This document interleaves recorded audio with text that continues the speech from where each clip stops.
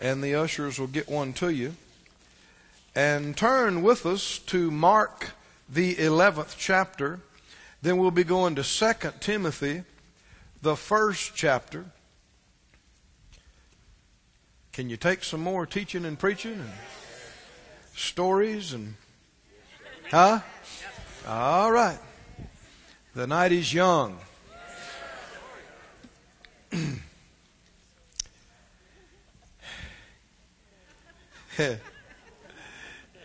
We really need to make some adjustments, as a society, as a generation. There's all kind of folks.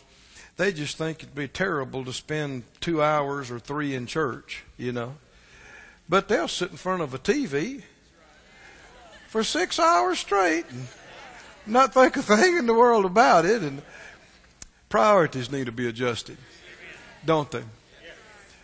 One way that you show respect for the Lord is by putting the works of the Lord first.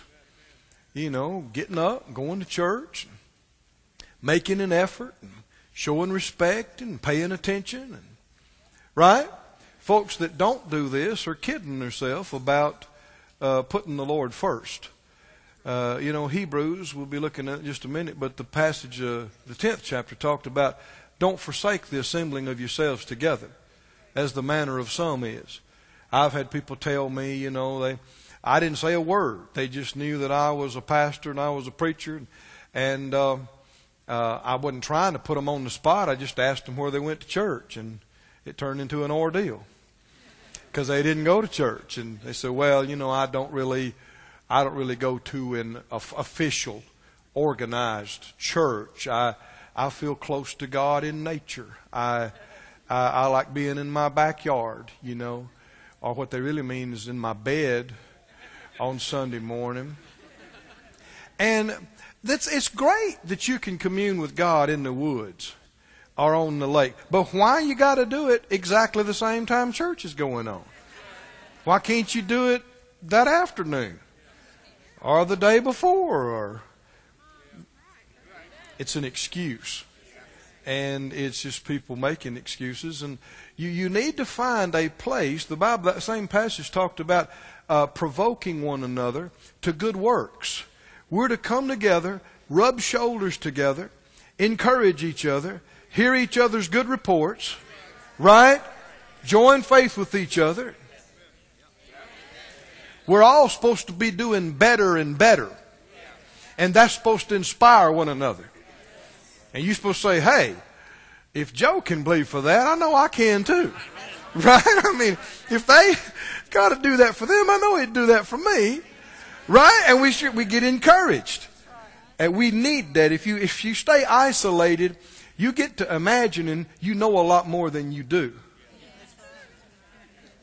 Because you're not comparing it with anything. You get to imagining you're doing a lot better than you are. Because there's nothing to measure it by. You are your own standard. But if you rub shoulders with some people that's actually hungry for God and moving, it'll wake you up and you'll go, I better get with it here. I'm not doing so good as I thought I was. There's more available. Thank you for those 3 grunts and it's okay. Mark 11.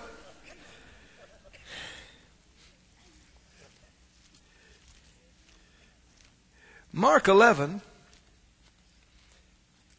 and verse 22, Jesus, talking about faith, made this great statement. Mark 11:22, he said, have faith in God. Should we have faith? Jesus told us to. In what? Well, it's actually in who? Right? We should have faith in God. Say that phrase out loud. Have faith in God. Again. Have faith in God. One more time. Have faith in God. Now that sounds very simple, but a lot of folk have gotten off track with their faith. They have faith in other things than God. Look in 2 Timothy. The Spirit of God through Paul says it like this. 2 Timothy and the 1st chapter. He said, "For the which cause I also suffer these things. Nevertheless, I'm not ashamed, for I know whom I have believed." Is he talking about he's got faith in God? He didn't just say, "I know what I believe." I know whom I have believed, and am persuaded that he. His faith is not just in a what, his faith is in he. That he is able. He doesn't just think, he's not just wondering about it, he's persuaded. He has faith that God is able to keep that which I have committed to him against that day. Now this word committed, we're going to talk about some tonight. It's a faith word. It goes with our other words, as we'll see. But he didn't just say, I have faith in my faith. I have faith in faith principles. I have faith in this. No, he has faith in God, the person. Now we've talked about this some, but we need to keep going over it. Go to Hebrews 11. Let's look at the definition again and talk about that again. Hebrews 11, the great faith chapter, verse 1 defines faith. A lot of you know it. What does it say? Now faith is the what? Substance of things hoped for, the evidence of things not seen. Other translations bring it out like this, that faith is the confidence. Several translations will use that word instead of substance. Now I know a lot of people have talked a lot about the substance side of it, and when we hear the word substance, we think stuff, substance. But really, look up the words for yourself. Don't take my word for it. And you'll see that one of the best words you could use here is the word confidence. The word means that which stands under. It describes the idea of foundation. And we spent some time, if you weren't here and you haven't heard along these lines, it would behoove you to get the materials. You can go back and in the Word Supply and pick them up for free. You can download it for free on the internet. We talked about hope one whole night. And it's not, how many think it's worth listening to and talking about? Oh, it's huge. It's one of the greatest things that have helped me personally in my faith walk with the Lord is understanding what this word hope means. And it doesn't mean so many times the way it's used in modern usage and vernacular. When somebody says, "I sure hope so," they're not meaning anything like what this word means in the Scripture. When people say nowadays, "I hope so," they're basically talking about a wish or a desire. I want it to be that way. I hope it'll be. What does it mean? I'm wishing it would be. I want it to be. That's got nothing to do with this. This word is also translated expect. And there's no wishing in it. Are y'all with me? You're wishing for something that might be possible. There's the if in it. And as such, there is not the confidence. This next part says faith is the substance or the confidence of things hoped for or expected. You could say it like this: faith is the confidence of what you expect. It is also the evidence. Now, another word for this word evidence is the word conviction.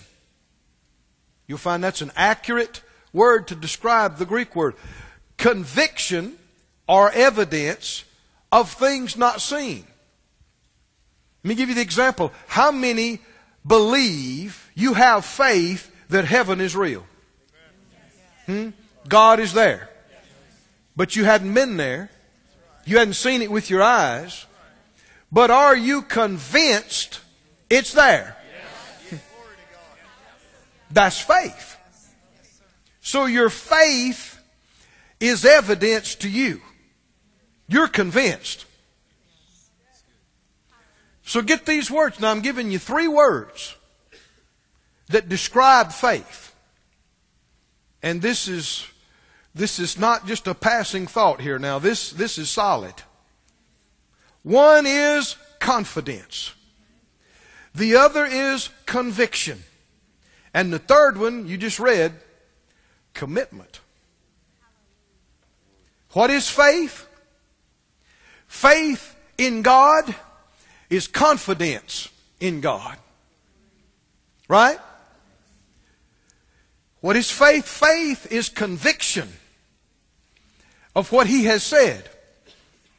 Even though you hadn't seen it, you hadn't felt it, you're convinced. It's there. Right?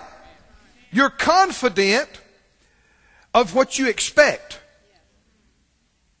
You're convinced of what you don't see and feel. And you're committed. I said you're committed to what you believe. Somebody say confidence. Conviction. Commitment. You might say it like this. Confidence in, conviction of, and commitment to. You have confidence in, you're convinced of, and you're committed to. Say it out loud. Confidence in. Conviction of. Or you could say convinced of. And what else? Committed to. Faith is confidence. Faith is conviction. And faith is commitment. Think about the word faithful. Does faithful describe a committed individual? Yeah. Somebody's not committed, he's not going to be faithful. Read this verse again there in 2 Timothy. Just put it up on the screen. You can stay in Hebrews if you want to, but 2 Timothy 1 that we've already read, 2 Timothy 1:12. He said, I know whom I have believed. Is he confident about it? And am persuaded that he's able to keep that which I have what? That I've committed to him against that day. Back up, you're there in the book of Hebrews. He said faith is the substance or the confidence of things expected, the evidence or conviction of things not seen. But you'll see that he was talking about faith earlier in this chapter, in this book, I should say, in this book. Go back to the 3rd chapter. Hebrews 3. Y'all believe in God with me tonight? Yes. Utterance is greatly affected by the hearer now. Don't forget that.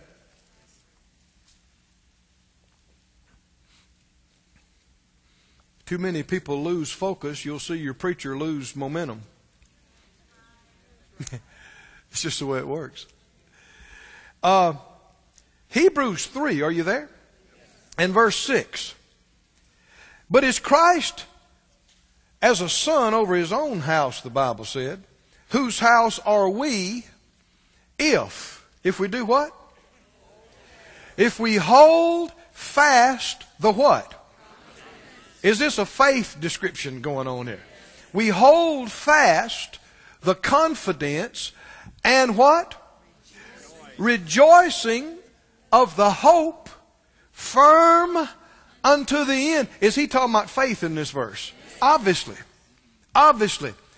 Somebody say hold fast. The confidence. And then what is hope? It's expectation.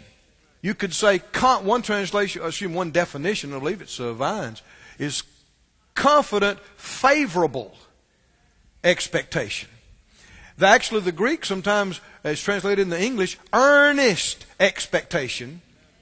And this is when you are, we might say, chomping at the bit. Man, you are leaning, reaching, expecting. It's going to happen anytime. It's happening. We're confident. Well, what if it don't happen? No, what if it don't? We're expecting it. Right? Well, he said you got to hold fast to that kind of confidence. Why would he tell you to hold fast? Because things don't always happen overnight or in a day or in a week. And things can look like they're not going to happen. And they can feel like they're not going to happen. And it can look like you're getting further from it than you were yesterday or last year. And you can cast your confidence away, can't you? But if you're going to get the answer, if you're going to see the results, you've got to hold fast.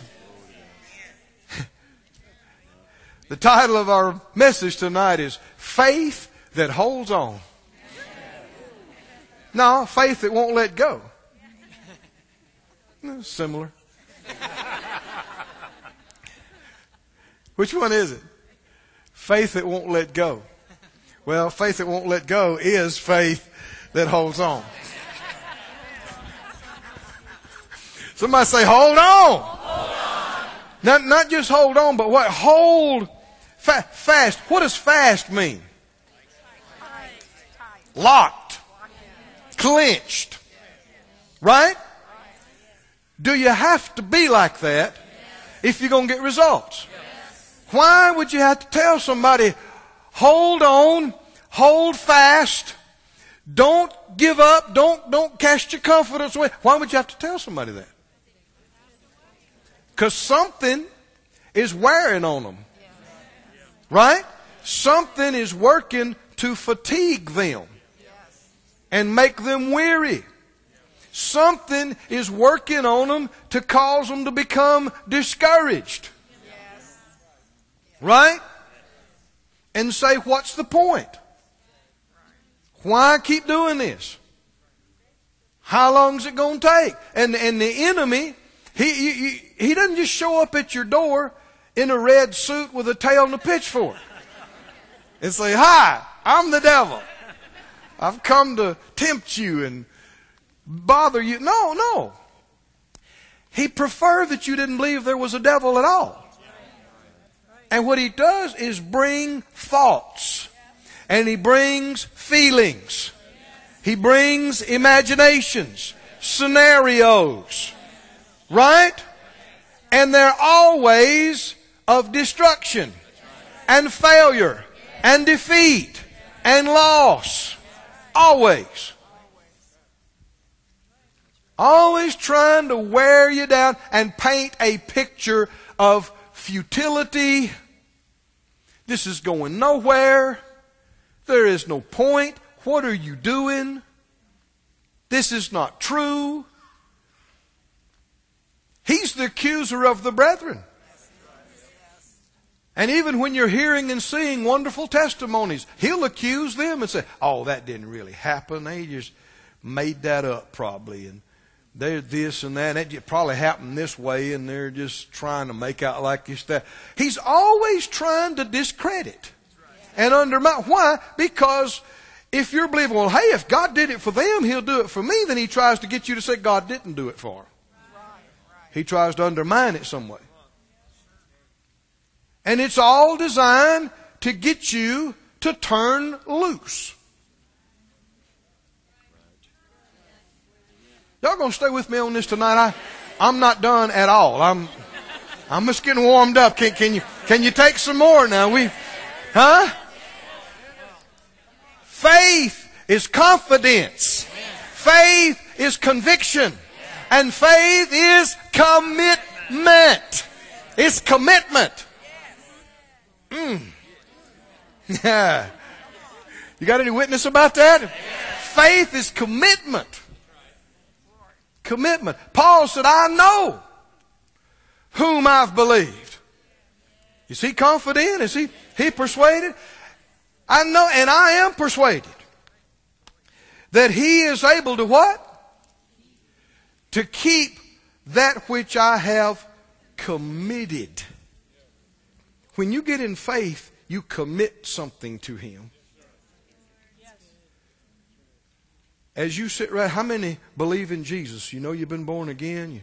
You know your name's in the Lamb's Book of Life. How many are absolutely convinced you're not going to hell? Then you have committed the eternal well-being of your spirit to him. You are relying. How many say you've entrusted? Whether you're saved or lost, you have entrusted that to him. And you're counting on it. Are you committed?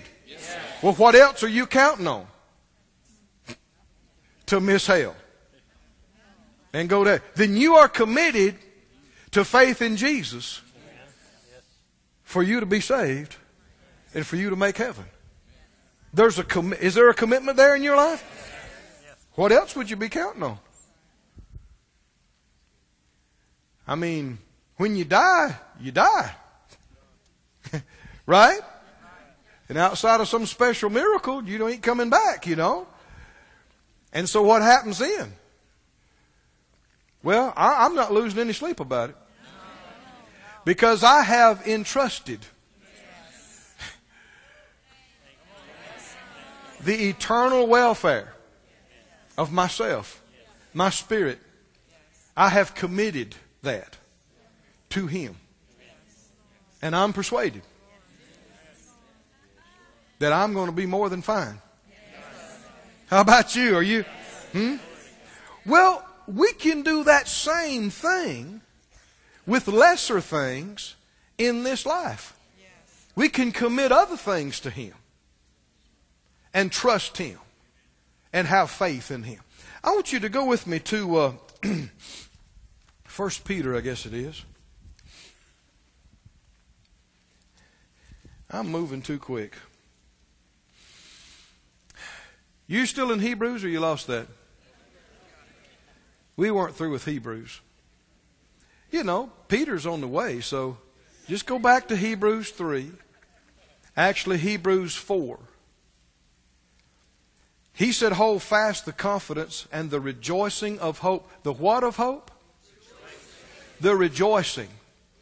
You know, you've heard us say it. You might have thought I just made that up. You know what happens when you really get in faith? You get excited. I didn't make that up. Huh? When you are really expecting because you're confident, you rejoice. The rejoicing of hope. Right? And you got to hold on to that and hold fast to that. How far? To the end. All the way. Look at the 4th chapter. The 4th chapter and the 14th verse. 4:14, he says, seeing then that we have a great high priest that is passed into the heavens, Jesus the Son of God, what are we to do? What's our part? Let us hold fast our profession. That word, same word's translated confession. Confession of what? Faith. Hey, do you have to hold on to it? Yes, you do. And finally, you know, leading up to the 11th chapter is the 10th chapter. Look at that one. Chapter 10 and 23. 10:23. What did he say? Let us hold fast the profession or confession of our faith without wavering. Somebody say, hold on, hold on. Hold fast. Don't turn loose. He said, for he is faithful that promised. Can you count on him? And then in verse 35. Verse 35. See, all this is leading up to the 11th chapter. Verse 35, what did he say? Cast not away, therefore, your confidence, which has great recompense of reward. Will it pay off when you hold on and don't turn loose and don't quit? Will it pay off? Big time. For you have need of patience. Another word for this word patience is the word endurance. Endurance. That after you've done the will of God, you might receive the promise.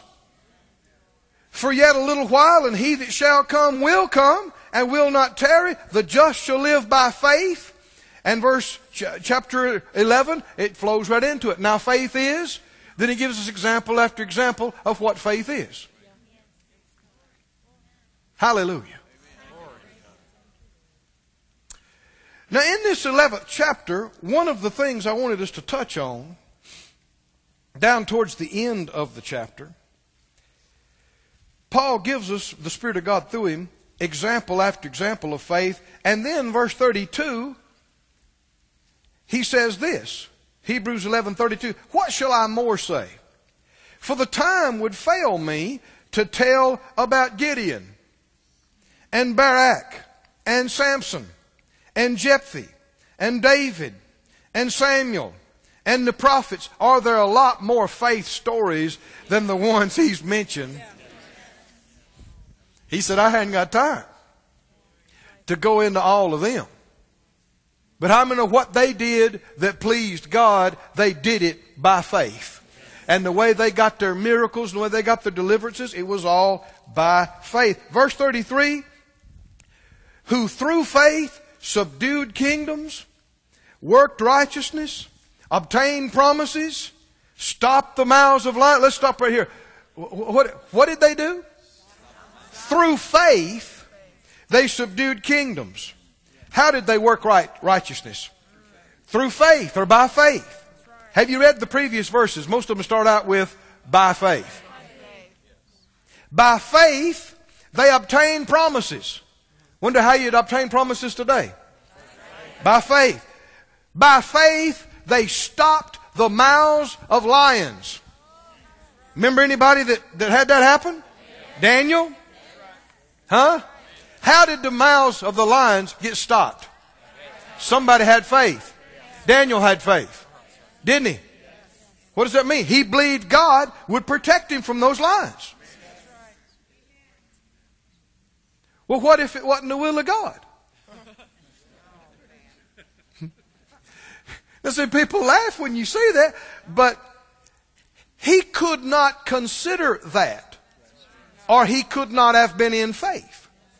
He had to have been persuaded it was the will of God for him to be protected, or he couldn't have had faith. That's why that if it be thy will, and you just never know, is destroying Christians' faith all over the globe. People don't realize how dangerous it is. The Bible said don't be unwise, but understanding what the will of the Lord is. That's why He gave us this book. That's why He gave us the Holy Spirit. That's why He gave us the fivefold ministry gifts. That's why He's given us all the... Why? So we could find out and know what the will of God is. So we could stand up and lay hold of it. And in the midst of all kind of controversy and contradiction, not turn loose. And nobody be able to tell us it's not the will of God. Most Christians know that about a few things, but they've not learned to apply it to other things. I mean, most Christians that really, people that are really born again, no way are you going to convince them it might not be the will of God for them to be saved. It might not be the will of God for you to go to heaven. They'll look at you like you're crazy. They'll say, oh, what? They are not even open. But if you say that about healing, well, yeah, we just never know. That's why they can't have faith for healing. Did you hear me? Yes. If they were as persuaded it was God's will for them to be healed as they were to go to heaven, they could have faith to be healed. Yes. But all these things that question and put an if in your mind prevent you from having faith. You're not going to be committed. That's good English, ain't it? You're not going to be committed if you're questioning whether it's His will or not. all the millions that are not convinced it's God's will for them to prosper. Impossible for them to have faith for it. And they think them not having it year after year is confirmation that it's not the will of God for them to have it. But it's them not being convinced that it is that prevents them from having faith for Him to do it.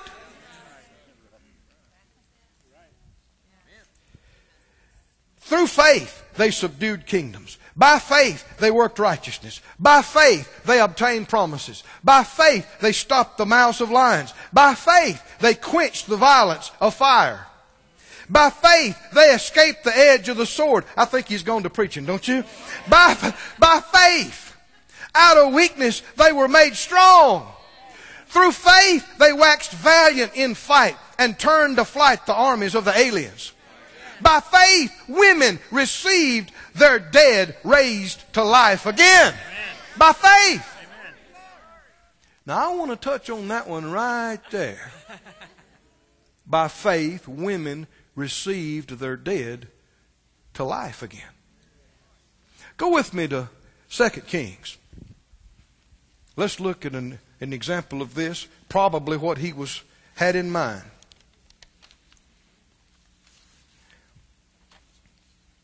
2 Kings, the 4th chapter. Tell me what faith is. The three C's. What's faith? Confidence in, convinced of, committed to. And our faith is in who?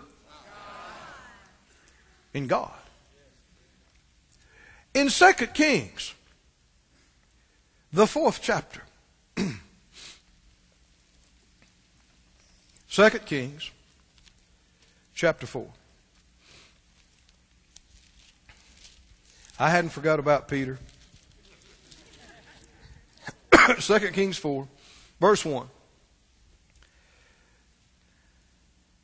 Let's see. For time's sake, let me skip down a little bit here. Verse 8. It fell on a day that Elisha passed to Shunem, where was a great woman, and she constrained him to eat bread. So it was that as oft as he passed by, he turned in there to eat bread. He stopped again. And then every time he went through the town, he went to her house. And she said to her husband, Behold, now I perceive this is a holy man of God, which passes by us continually. Let us make a little chamber. That's a bedroom in addition to the house. I pray thee on the wall. And let's set for him there a bed and a table and a stool and a candlestick. And it shall be when he comes to us that he'll turn in there. You know, this is the way the love of God operates, isn't it? If you have a lot of respect for God and you love God and you love His people and you see His people trying to do His work, you want to help them. You want to make it easier for them, right? And that's what her heart was. And what you see here is when you do things like that, God gets interested in you and what you desire. You know, the Bible said concerning the centurion. You remember that angel was sent from heaven to him, and he saw him, and the angel said, Cornelius, your prayers and your alms you're giving to the poor has come up before God for a memorial. What does that mean? He sent this angel to his house because what this man is doing has pleased him. And he's interested in doing something for him and his family. And of all the people in the whole wide world that he could have sent Peter to his house and preached the gospel, sent it to this soldier's house.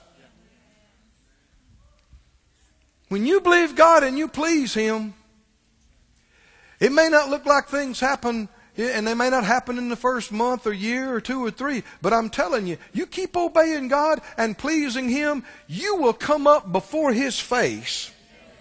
Are you listening? And you'll see exactly what happened with this woman right here. She did all this. They built onto the house. How many know it cost money to build onto the house then, just like it does now? Everything's relative. What if she hadn't believed in prosperity? And they didn't have enough money to hardly feed themselves. Would they have been inviting traveling preachers or building onto the house? Can you see why you are believing for houses and buildings and lands and all your stuff to be paid off and free, so when the Lord tells you and directs you to do something, you can do it? You're not bound up. You're not where you can't. You're where you can. Sometimes people will say scoffingly, what do I need that for? Well, you'll never find out. There's been so many things in our life that until we had the ability, we never knew what we could do. But as soon as we got the ability, the Lord began to show us, do that, do that. Well, there's no need in Him telling you before you could do it. So believe God for the ability, and then you'll find out. Why? And so he came in there. This had happened. He came, stayed in his room, his bedroom that they had built for him. He called Gehazi, his servant, and he said, call that Shunammite, call that woman in here. And he said, now, look, you have been careful for us with all this care. You've taken such good care of us. What is to be done for you? You want me to speak to the king for you? Or the captain of the host? She said, no, I dwell among my own people. I'm happy where I am. Was she doing this to try to get something out of him? Obvious that she wasn't. Even when he asked her, she said, I don't need anything. No. And then he said, what's to be done for her? I guess she's already gone. They had talked to her and she's gone. I guess fixing supper. Now why did the man of God call her in there? Because the Lord's put her on his heart. Why? Because God's got her on his mind. This man is his representative. He's just speaking on his behalf. So he said to Gehazi, I said, you know, they don't have any children. Her husband is old. He had picked up them being around there, and so he knew that was it. He said, call her. And he called her, and she stood in the door. I don't know if she had her apron on, flour on her hands. I don't know. But she's standing there. He said, about this season, according to the time of life, you will embrace a son. She said, no, my Lord. Man of God, don't lie to your handmaid. Well, we know she's got a lot of respect for him. Why would she say this? Because this is too close to home for her. This, can you see this? This is something she has desired and craved and prayed for and didn't know what to do and probably given up on it almost or did.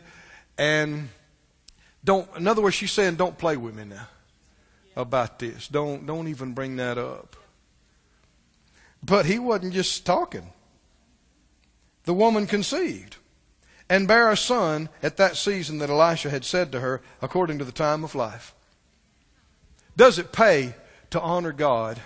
What did the Lord say? You honor me, and what? I'll honor you. And she honored the Lord by doing these things for Elisha. And when the child was grown, it fell on a day that he went out to his father, to the reapers, and he said to his father, my head, my head. And he said to the lad, carry him to his mother. And when he had taken him and brought him to his mother, he sat on her knees till noon and died. She went up and laid him on the bed of the man of God in that bedroom that she built for him. He wasn't there. But she put her dead child on the man of God's bed and went out. She called to her husband. She said, send me, I pray you, one of the young men and one of the asses, the donkeys, that I may run to the man of God and then come back. He said, why will you go to him today? It's not new moon. It's not Sabbath. And she said, it shall be well. King James says, actually, you could say it like this, all's well. All's fine. Everything will be fine. The Hebrew's peace Everything, you know, you have to translate it to the way we talk today. Why are you going? What you need to go right now for? She said, everything's fine. All's fine, or all will be fine. Then she saddled an ass and said to her servant, drive and go forward and slack not your riding for me, except I bid you. Put the pedal down on this donkey. Don't mind me. You see me bouncing around. Unless I say stop, you keep her matted. So they drove that donkey hard. She went and came to the man of God to Mount Carmel, and it came to pass when the man of God saw her afar off, that he said to Gehazi his servant, behold, yonder is the Shunammite. Run now, I pray you, to meet her, and say to her, is it well with you? Is it well with your husband? Is it well with your child? We might say today, is everything okay? Everything, you know, why is she there? Is everything all right? And when he came to her, I don't think she even slowed the donkey down. She said, yeah, everything's fine. Everything, keep going. And ran right by him and came to the man of God to the hill, and she caught him by the feet. She laid hold. Somebody say, lay hold. She laid hold in such a way that Gehazi startled him, and he comes to try to peel her off. I think he'd have had a time. And the man of God said, no, leave her alone. Her soul is vexed within her, and the Lord has hid it from me and has not told me. Was Elisha a real man of God? Was he a real prophet? Did he know everything? No. He only knew what the Lord showed him. And if the Lord didn't tell him, he didn't know any more than you or me or anybody else in the same situation. So that's what he's saying. Something's wrong here. He can tell that. But he said, the Lord has hid it from me. He hadn't shown me. So he didn't know. And then she said, did I desire a son of my Lord? Did I ask you for a child? Didn't I tell you? Don't play with me about this. Don't deceive me. And then he got it. He knew. I suppose by revelation. That's all she had to say. And he told Gehazi, gird up your loins, take my staff in your hand, and go your way. If you meet any man, don't even say hi. If somebody speaks to you, don't answer them. Go quick, lay my staff on the face of the child. So he took off. And the mother of the child said, as the Lord lives and as your soul lives, I will not leave you. Faith is what? Faith is confidence. Faith is what? Conviction. What else is faith? Faith is commitment. Now, she wasn't born again like we are. She didn't have the Holy Spirit in her like we do. She didn't have, I started to say she didn't know. She actually didn't have access to the throne room of God by Jesus like we do. Hadn't happened. This is as close as she knew to laying hold on God. She knew God talked to this man. She knew that was real. And this is as close as she could do and all she knew to do. But how many understand if she hadn't have believed it would have made a difference, she wouldn't have done this? Is she convinced of something? Is she persuaded of something? And can you see the commitment in her? I mean, she drives that donkey's still panting out there in the yard. She drove him hard. And when she got there, she has laid hold on him. And he thinks he's got a new pair of boots. Because she is there. Why? This is all she knows to do, to lay hold. But isn't it a beautiful picture of faith? We're not just trying to hook it together. The Spirit of God said in Hebrews 11, women receive their dead raised to life again. We got it right here. And how did it happen? By faith. Where do we see her faith? What was so many mothers been doing? Crying their eyes out at home. Wanting somebody to come see them and comfort them. How many understand when you're in a crisis of life, you need to watch who you talk to and who you tell? Because most people, this is just the facts, most people are going to respond in fear and unbelief. Most people, even a lot of church-going people, aren't they? And so you don't need to tell them. Because if it's taking everything you got to keep yourself together, you don't need all them breaking down and wailing and hollering and carrying on and talking fear and unbelief. That's why she said, everything's fine. Everything. Well, if she's obeying God and believing it's going to happen, everything is fine. She's not freaking out. She's not casting her confidence. Everything really is fine. Everything's fine. What? I'm on this. Hit that donkey again. They tore up the road. They got down there. And even though he sent his servant, she said, I'm with you till this thing is through. Can you see any commitment in this, friends? So he said, well, all right, let's go. And so she said, as the Lord lives and as your soul lives, I will not leave you. Somebody say commitment, commitment. And he rose and followed her. And Gehazi passed on before him and laid the staff on the face of the child. But there was no voice, there was no hearing. Wherefore he went again to meet her and said, the child's not awakened. How many know her faith was not in that, was it? That's why she didn't think it was okay. Her faith was somewhere else. She knew God had used this man. When Elisha was come into the house, behold, the child was dead, laid on his bed. He went in therefore and shut the door upon them two, and prayed unto the Lord. Again, he didn't need any outside interference. Not from anybody. And he went up and laid upon the child, and put his mouth upon his mouth, and his eyes upon his eyes, and his hands upon his hands. Now let's just stop right here.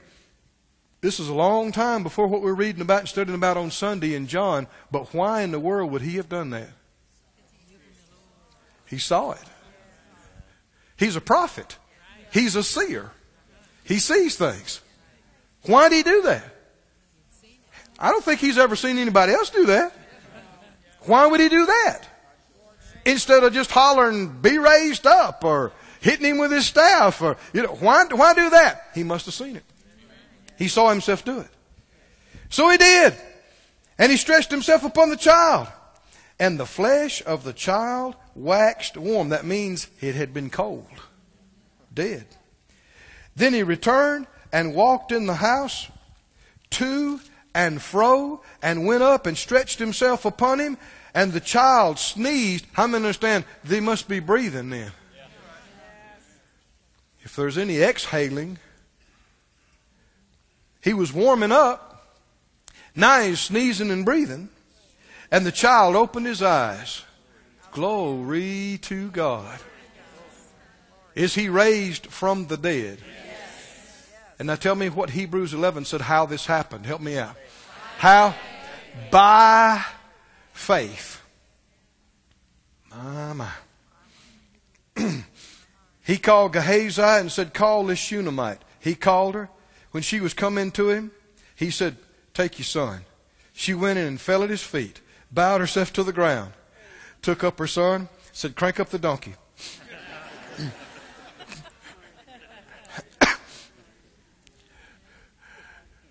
Somebody say faith.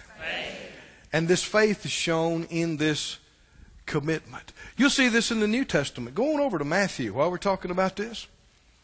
In the ministry of Jesus.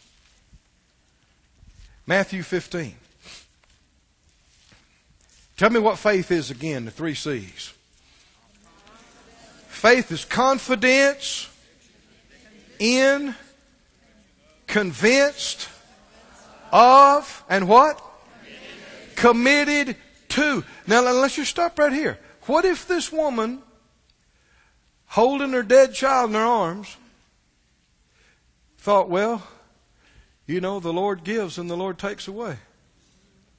We don't know why these things. What if she had thought, well, I guess the Lord's took him. He needed another angel in the choir. or something, or we don't know. Would she have done this other? Would she have ran and laid hold like she did? How many understand she could not have done that unless she was absolutely persuaded that this child should be raised from the dead? Can you see this? If she's entertaining anything else, she wouldn't have acted like this. She wouldn't have done this. Can you see how dangerous it is? Something that most of the church world just embraces with open arms, but how dangerous it is to say it might not be the will of God on things like this. If you don't know, you don't know, but that's why we got a Bible, so we can find out. And when you do find out, you need to become fully persuaded, absolutely, totally confident in, absolutely convinced of, absolutely committed to. And when you get like that, you'll get miracles. Do you believe it, friends? Because now you're actually, there's a lot of people talk about faith, but can you see not nearly as many actually get in faith like this? They talk about it, but you don't see that kind of persuasion and commitment. And Matthew 15, you see a very similar thing. Matthew 15, verse 22, a woman of Canaan came out of the same coast and cried to Jesus, "Have mercy on me, O Lord, Son of David. My daughter is grievously vexed with the devil." He answered her not a word. That could put you off, couldn't it? His disciples came and besought him and said, "Would you send her away? She's crying after us. She's bothering us." And he said, "I'm not sent to anybody but the lost sheep of the house of Israel." Well, she's a foreigner. She's hearing him say, "I'm not sent to these folks." You could have got offended. You could have got your feelings hurt. But is she persuaded of something? Yes. Can you see any commitment here? She comes and falls down and worships him. And says, "Lord, you got to help me." She's unmoved. And he says, "It's not right to take the children's bread and throw it to dogs." That would have been the last straw. Right, with a lot of, because, ethnic pride runs deep. A lot of folk would have jumped up and said, "Dog? Dog? Who you calling a dog, preacher? I want you to know we Syrophoenicians just as good as you Jews, bless God. Better than a lot of Jews I know. Let me tell you about some Jews I know." And she could have told him off, and she could have had her say and left without. What'd she do? What is faith? Faith is confidence. Faith is conviction. Faith is... She started down this course to go all the way. She heard people have been delivered and healed in Jesus' ministry, and she made up her mind before she ever went out there. I can have it for my girl too. Right? And she is here for the duration. How many know you can't run this woman off? Can you see this? No matter what they say, they can ignore her, they can shun her, they can insult her people. And she just right there going, "I'm here, you got to help me. You got to help me. Have mercy on me." Well, it ain't for you. It ain't for dogs. She said, "Yeah, but dogs get crumbs, don't they?" I believe a big smile broke across Jesus. He thought, this ain't no stopping this woman, man. Right? He said, "Oh woman, what? Great is your faith. Be it unto you even as you will." And her daughter was made whole from that very hour. I don't know if you understand this. Jesus was not sent to her people. And she got it anyway. Come on, can you see this?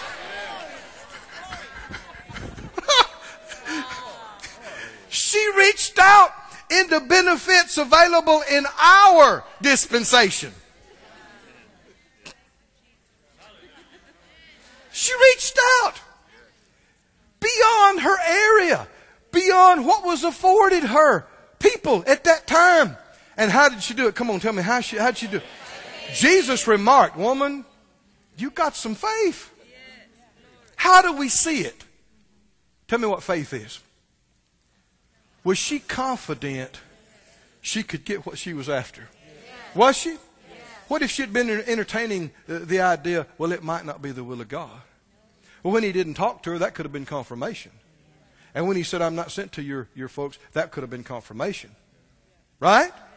This is not right to take the children's bread and throw it to the dogs. That could have certainly been confirmation that this ain't for you. And there's so many people, bless their hearts, so many good church-going people, any little thing, and they'll decide, well, it might not be the will of the Lord. We just don't know.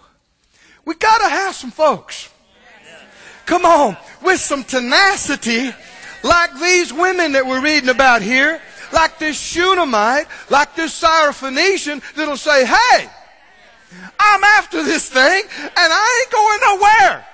Nowhere. I'm here. How many remember the men that came in, the four that bore the man that was paralyzed and wanted to get to Jesus? Did they have faith? The Bible said Jesus saw their faith. When did he see it? They couldn't get in the parking lot. They couldn't get in the front door. They couldn't get in the back door. They couldn't get in the side door. How many know that? This guy's, he's bedridden. He's not enjoying all this. Right? They're lugging him around, toting him in, toting him out. They talk to this usher. They talk to that guy in the parking lot. The place is packed. Can't get anywhere around Jesus. How many people would have gone home? How many people would say, well, it must not be the will of God. It's just not working out. Must not be for you, brother. I'm sorry. We tried. Faith don't say we tried. Faith says it ain't over. Come on now. Faith says we come to get a healing, and we are getting a healing.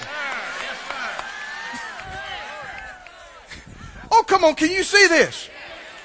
How many understand? Then there cannot be, it might not be God's will. That can't be in there. Or you can never have this kind of faith. They looked around. They talked to people. Everybody they talked to said, you know, just go and come back another time. I'm telling you, you can't get to him. Not today.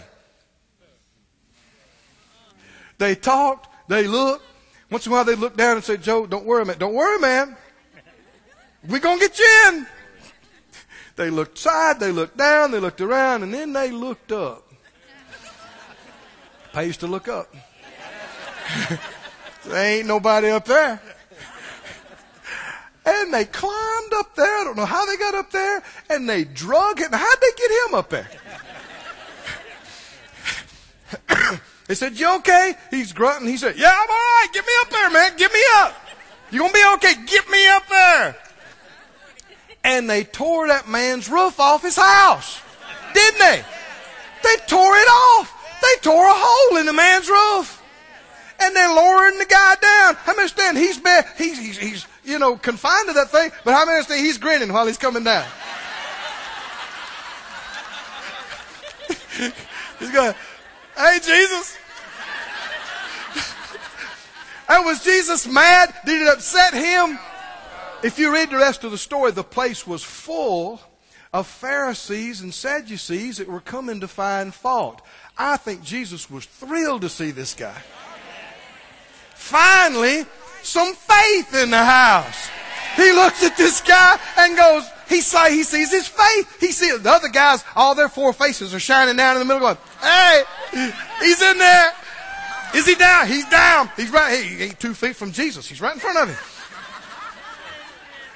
All the preachers are getting plaster out of their hair. And how many understand that guy got up and walked out of there that day? Why are these things recorded for us? You even though the person is different, situation's a little different, you'll see the same spirit of faith. How many know the woman with the issue of blood? She's weak. She's gone through everything. She doesn't feel like being out of the house, but she leaves home. She finds the Healing Crusade team. She pushes through the crowd. Come on, can you see this? She does not let anything stop her or hold her back. And she keeps saying, if I can just touch, if I can just touch, if I can just touch. And she meant, I'm going to touch. And she pushed her way through. How many know it wasn't easy? It wasn't easy. And when she did, the power of God flowed out of Jesus into her. He wasn't having a healing meeting. He wasn't praying for the sick. He just walking down the road. And she didn't even ask him if it would be all right if she took a healing. How many understand? She is not suffering from indecision about if it be thy will. Oh, can you see this? Can you see where most of the church world is falling short? By entertaining this and talking this, it might not be the will of God. We just don't know. You just never know. That is faith-destroying mentality. She pressed through. She touched. The Bible said the power flowed out of him into her, and immediately she felt in her body that she was healed. Does God still do things like that today? Hallelujah. You begin to see the spirit of faith, don't you? And you begin to see why so many people don't receive. They're too easily disheartened. They turn loose too quick. They give up so quickly. Any little thing. And they just despair and throw up their hands and go, well, we tried. Faith doesn't try. I said faith doesn't try. Faith does. And it does until. Because it's persuaded. It's absolutely confident. It's absolutely convinced. It's absolutely committed. My grandmother, as a young woman, I guess this would have been back in the 30s. Well, she was middle-aged, I guess. But something happened to her eye. I forget the deal. I was not born yet, and something happened to her eye. She was a believer. My grandfather gave the land for the first Pentecostal church in that area. They believed in, actually, she got filled with the Holy Spirit talking in tongues out in the cotton field, picking cotton. And way back then, they started having services on the pond bank, a pond out there. And they had Native American people and black people and people from different groups come and get saved and get filled with the Spirit. Now, this is down in the deep South in the 30s. I understand. This is major. And a church came out of that. But during the course of time, I don't know exactly what it was, but she was losing sight and losing that eye. And, people were sick in their homes a lot then. And she was near death. Well, it's wintertime. And she heard of a brother named Brother Busby. And he was having healing miracles in his meetings. And they were having a meeting in Meridian. Well, that wouldn't have been a 2-hour drive nowadays for us. But back then, in the wintertime, with those old skinny tired, straight axle cars, anybody know what I'm talking about? Mud roads. In the wintertime, the ruts would be that deep. Well, they didn't have a decent car they thought would even make the trip. It's cold and raining and icy. But she convinced all of them that if she could get to Brother Busby's meeting, she'd be healed. She must have been convincing, because my granddad, he wasn't a believer. And he wouldn't have just embarked on something like that. But she convinced him and the other relatives, and somebody had a little better car than the other folks. And so they got that car and they loaded it up and they struck out. And she was in a bad way. They had her laid in the back and she was suffering, and they went through the rain and the ice and the mud, and it was some kind of ordeal. But she just kept saying, I know if I can get to Brother Busby's meeting, I just know. Does that sound familiar? Anybody? That sound familiar? I just know. If I can get to Brother Busby, well, it must have been something strong in her for her to convince everybody around her and for them to embark on such an arduous trip in the middle of winter, but they did. And that little car slid off the road, and they got it back on the road. It bogged down, and they got somebody to pull them out. And hour after hour after hour after hour, and eventually they made it. And they hauled her out of the car. And they got her down to the front. And she's convinced. Does it sound familiar? You see, faith never changes. She just knew. If I can get to Brother Busby's meeting. She must not be wondering if it might not be the will of God. And she said, when he came, her head's all bandaged up. She's half dead. She's weak. And she said when he stepped up, she said him and her were instantly in a cloud. She'd never had anything like that happen to her before. And she said there were angels standing all around her. And she didn't half know what he said or did. But when it was over, she was healed. Oh, glory to God. And raised my dad, and he got married, and they had me, and hallelujah. Somebody say glory to God. I reckon she could have died, and me and you wouldn't be looking at each other, and a whole lot of things would have gone differently. I understand that Shunammite's son, I reckon he grew up and got married and had kids too, right? I mean, I understand faith can change generations, can't it? So many times people are so quick to just lay down and turn loose and go, well, I guess it wasn't meant to be, and we just don't know. Listen. God is good. And His Word is good. And His will is always life and healing and victory and overcoming. And you need being met. Come on, do you believe this? But it takes somebody that'll stand up and lay hold like a bulldog on a bone. Come on. And with tenacity and a grip of faith say, this is mine. I'm going to be here. I'm not going to quit. Oh, glory to God. It takes somebody with some backbone. It takes somebody with some confidence. Some heart. Hallelujah. That will not be talked out of it. I don't care how many degrees the preacher's got behind his name. I don't care how many books they wrote. I don't care who thinks this or that. You found out the will of God. And you will not be denied. And you will not be deterred. And you will not turn loose and cast your confidence away. Can you say glory to God? Glory to God. Say it again. Glory to God. Glory to God. Hallelujah. Hallelujah. Stand on your feet, everybody.